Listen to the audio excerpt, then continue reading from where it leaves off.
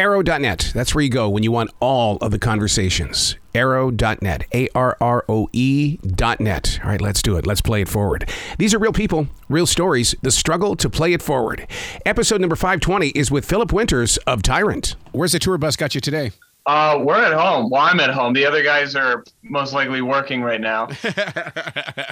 Well, you're at home. That means you're working too. I bet you got some things to do.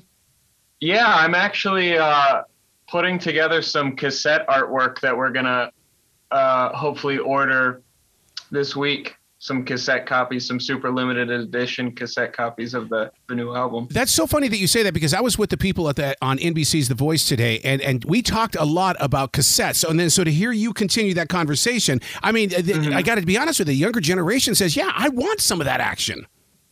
Yeah, I mean, it's strange because I remember, when I was really young and I would listen to my dad's cassette collection, and then I saw the progression between, like when I was a kid really getting into music, CDs were the big thing, yep. But my dad, is being older, still had some of his old cassettes. And I remember watching CDs turn into, pirating music on like LimeWire, and then, iTunes, and then it went to streaming, and now it's vinyl, and it's been vinyl for the past 8 years. And now it's cassettes. Like they just sprung up out of nowhere in the past year or two. Yeah, because I have so many cassettes, and what I did was I bought a digital device that helps me transfer it all over into into the digital world and stuff like that. Yeah. And it says, but you're right though, and the quality. There was always a quality about that cassette. As long as you kept it out of the sunshine, that cassette would last forever. Yeah, I mean, with the technology today, they have like, I think it's like ferro metal tape or whatever, which prevents degradation, so they can stay really nice for a long time. Boy, that the poor dashboard of a car, man. I mean, oh my God, we got to go get we got to get a cassette deck now. Yeah. Putting this collection of music together, the lowest level. What is it that you learned from it? Because every time you go into the studio, it's a new exploration. So one of the big takeaways for all of us is we self-produced this album, nice. Which is something we haven't done before. But we not only did we learn a lot about, producing music, whether it's microphone placement or, whatever the case may be. We also really kind of spent a lot of time just perfecting the songs about as well as they could be. Obviously nothing's ever perfect, but there's one song that we rewrote the bridge maybe 6 different times. And, we really kind of just dove headfirst into what we could do to make the song better. Did you, when it came to the song, the sun, the moon, and the truth? I mean, there's a deep meaning to this song. I mean, if people sit back and really listen to the lyrics of this, they're going to experience their own interpretation. Absolutely.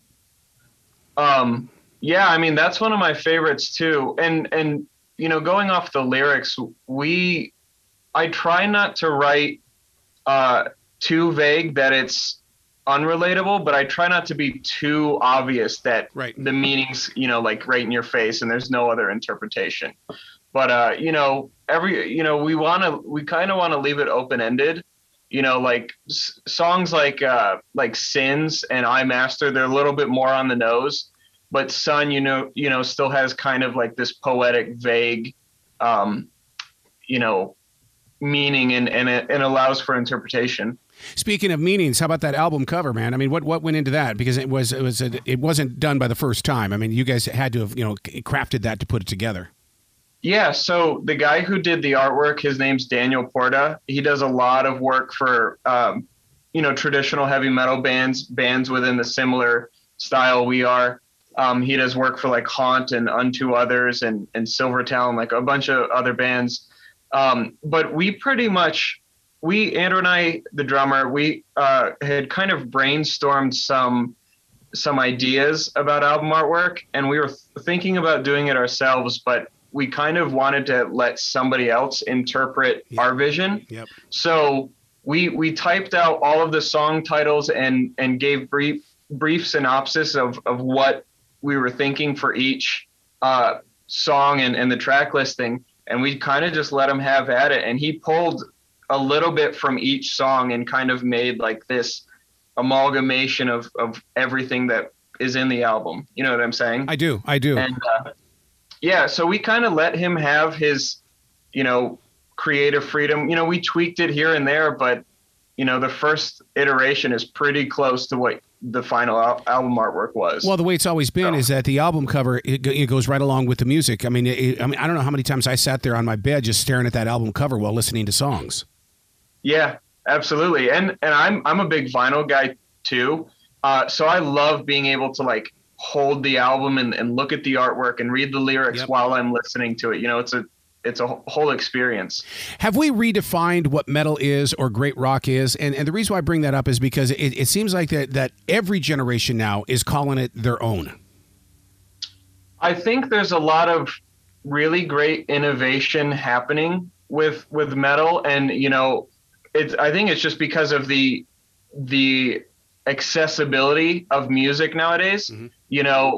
We live in the 21st century and you can hear 100 different bands in an hour. You know what I'm saying? Just whether it's through streaming platforms or whatever. So like all these different bands kind of, I pull influences from, artists I like. A lot of them aren't even metal bands. You know what I'm saying? I listen to like a lot of prog rock.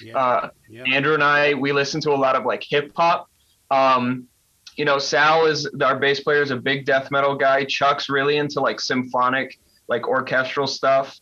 So yeah, I mean, we all kind of pull it into different places, and I know this is a long-winded answer to your question, but there's a lot of bands I've seen, and this isn't a judgment, but they kind of recreate the magic that was the 80s and 90s. And but it kind of falls flat because it's been done, it's heard, it's predictable. So some of the metal bands I really like, they take what is familiar and put their own brand on it, and their own trademark. Well, your trademark, those guitars, because you look at that song, Sins of the Many, and I mean, those twin guitars, man, I mean, you layer them so perfectly. Mm-hmm. Yeah. We try to, obviously we're just four dudes, but we try to create as much musical, and composition as possible, because like even Sal, when he's on some of his bass parts, he's not following the rhythm guitar. He's kind of doing his own lines, and he's filling in gaps where the guitars are just chugging. Long intros. That's the thing that really caught my attention on this one. I mean, you guys have got some long intros. I mean, there for a while, a lot of these bands were doing no intros, and it's like, no, you got to get this song into my heart before you start taking off. Yeah. We, it's funny, is we tried to stay away from some of the longer intros. I think it kind of just happened naturally. Like World Stone, we've got that minute and a half long intro. Yeah. But it's an album opener. But like with Pray for the Night, we're in it in 30 seconds. We try to, and I know this is kind of a silly adage, but we try to kind of stick to as much as we can to the "Don't bore us, get to the chorus." You know what I'm saying? Yeah. Well, which is that's so interesting that you say that, because in my notes I said it hit me hard. You didn't waste any time making your presence known. Yeah. I mean, you jump on that thing big time on that song. Yeah, Pray for the Night. Yeah, we really wanted to, and Pray for the Night we chose as the lead single because it kind of is the most accessible, and it's got a little bit of everything. It's got like really heavy guitar riffs in the intro, and it's fast, it's dynamic, it's kind of brooding, emotional, and but the chorus is big in my opinion, and pretty much everybody could sing that, and that was kind of the point, is to make it catchy and make a really good hook. And hopefully we accomplish that. It seems like, I'm thinking it's on your set list, isn't it? Yeah, absolutely. Yeah, it would have to be. But do you have to sit there and argue with each other about the way it's like, okay, do we go 3/4 of the way into the show before we let them have it? Do we do it in the front so we can ignite them? What are you going to do? So for set list, typically when we're on tour, we play the same set list every night, just so it kind of gets tighter and tighter as we go. But we always try to keep our set list kind of like like peaks and valleys. Mm-hmm. So we'll start off with like we'll start off strong, and then we'll get even stronger, and then we'll kind of bring it back down, in terms of like tempo and feel. And we also try to, same with the album too, we try not to pair songs back to back if they're in the same key, which I know metal specifically has a classic trope of being written in E minor. So that's another thing we kind of take into consideration. Maybe we play a song in D minor here to start, and then we go elsewhere, just so it kind of breaks up the set and doesn't feel like you're listening to one long song, I do know and one of the things that when you talk about the energy and the tempo and stuff like that, you jump right away. I'm starting to think of the song of Ash, because the song, you don't need a Red Bull with this one, and I mean it really takes off. Yeah, and that a lot of that energy, and as Andrew describes it, it's like a locomotive that just won't stop. Right? It just goes the entire time, and that was a big influence from Andrew. He's like, let's just make it go, and that's why he's like constant double bass the whole song. Dang. But yeah, I mean that song goes. That one's a really fun one to play live. It goes over well live. Yeah, but how do you guys catch your breath after you play a song like that? I mean, you're back there sucking on oxygen right after it? Yeah, well, it's definitely, it's a learning curve to sing and play at the same time, but it's all about like controlling, your oxygen output, I guess, just so I don't pass out on stage. I know the other guys, they just go full bore the entire time. But as the vocalist, I kind of do have to, conserve my air and energies just so I don't get winded. Right. With the song World Stone, I mean, you guys fade into that song. And so that caught my attention as a creative person in the way that it's like, okay, I'm walking into this song as it begins.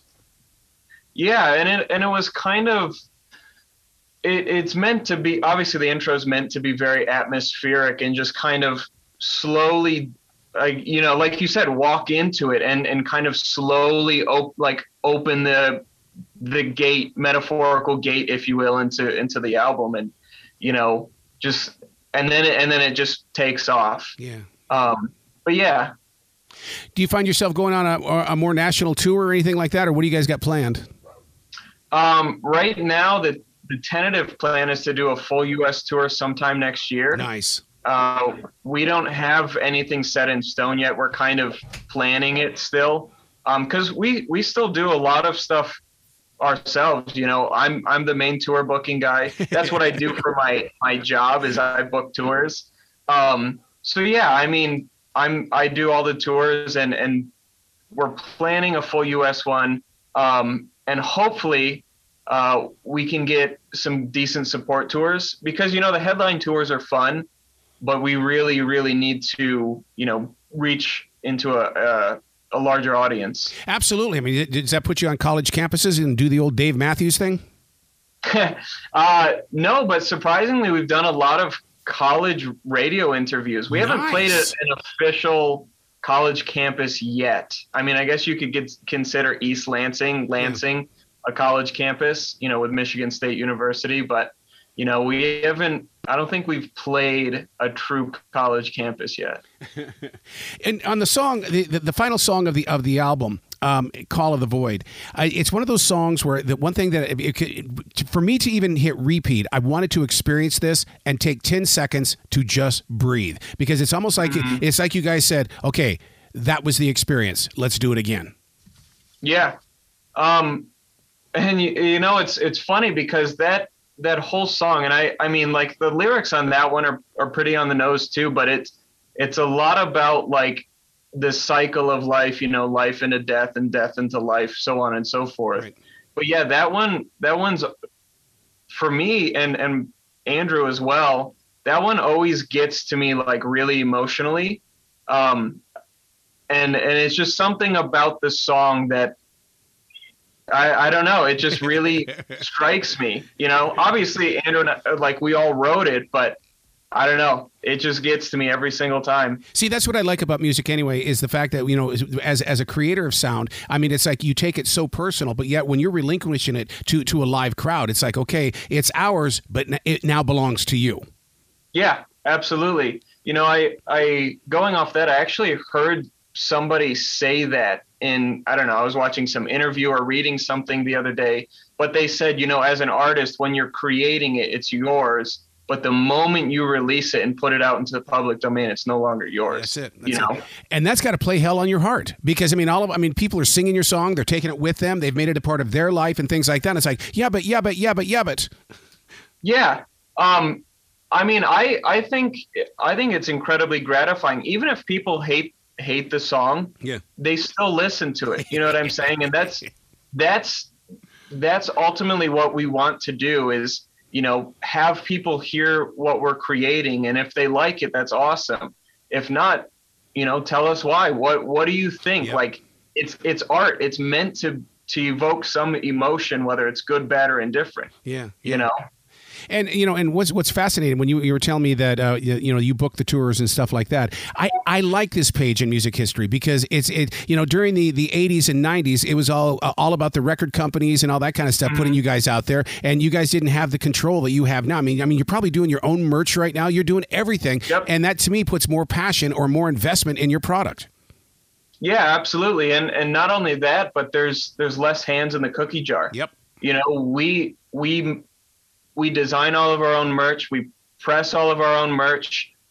We run our own web store and all that stuff. So like, supporting the band has never been more lucrative in the 21st century. Right. Whereas, talking about the early days of the industry, when you had all these record label executives, taking their cut of the revenue on the way down, and then the band's left with crumbs. Yep.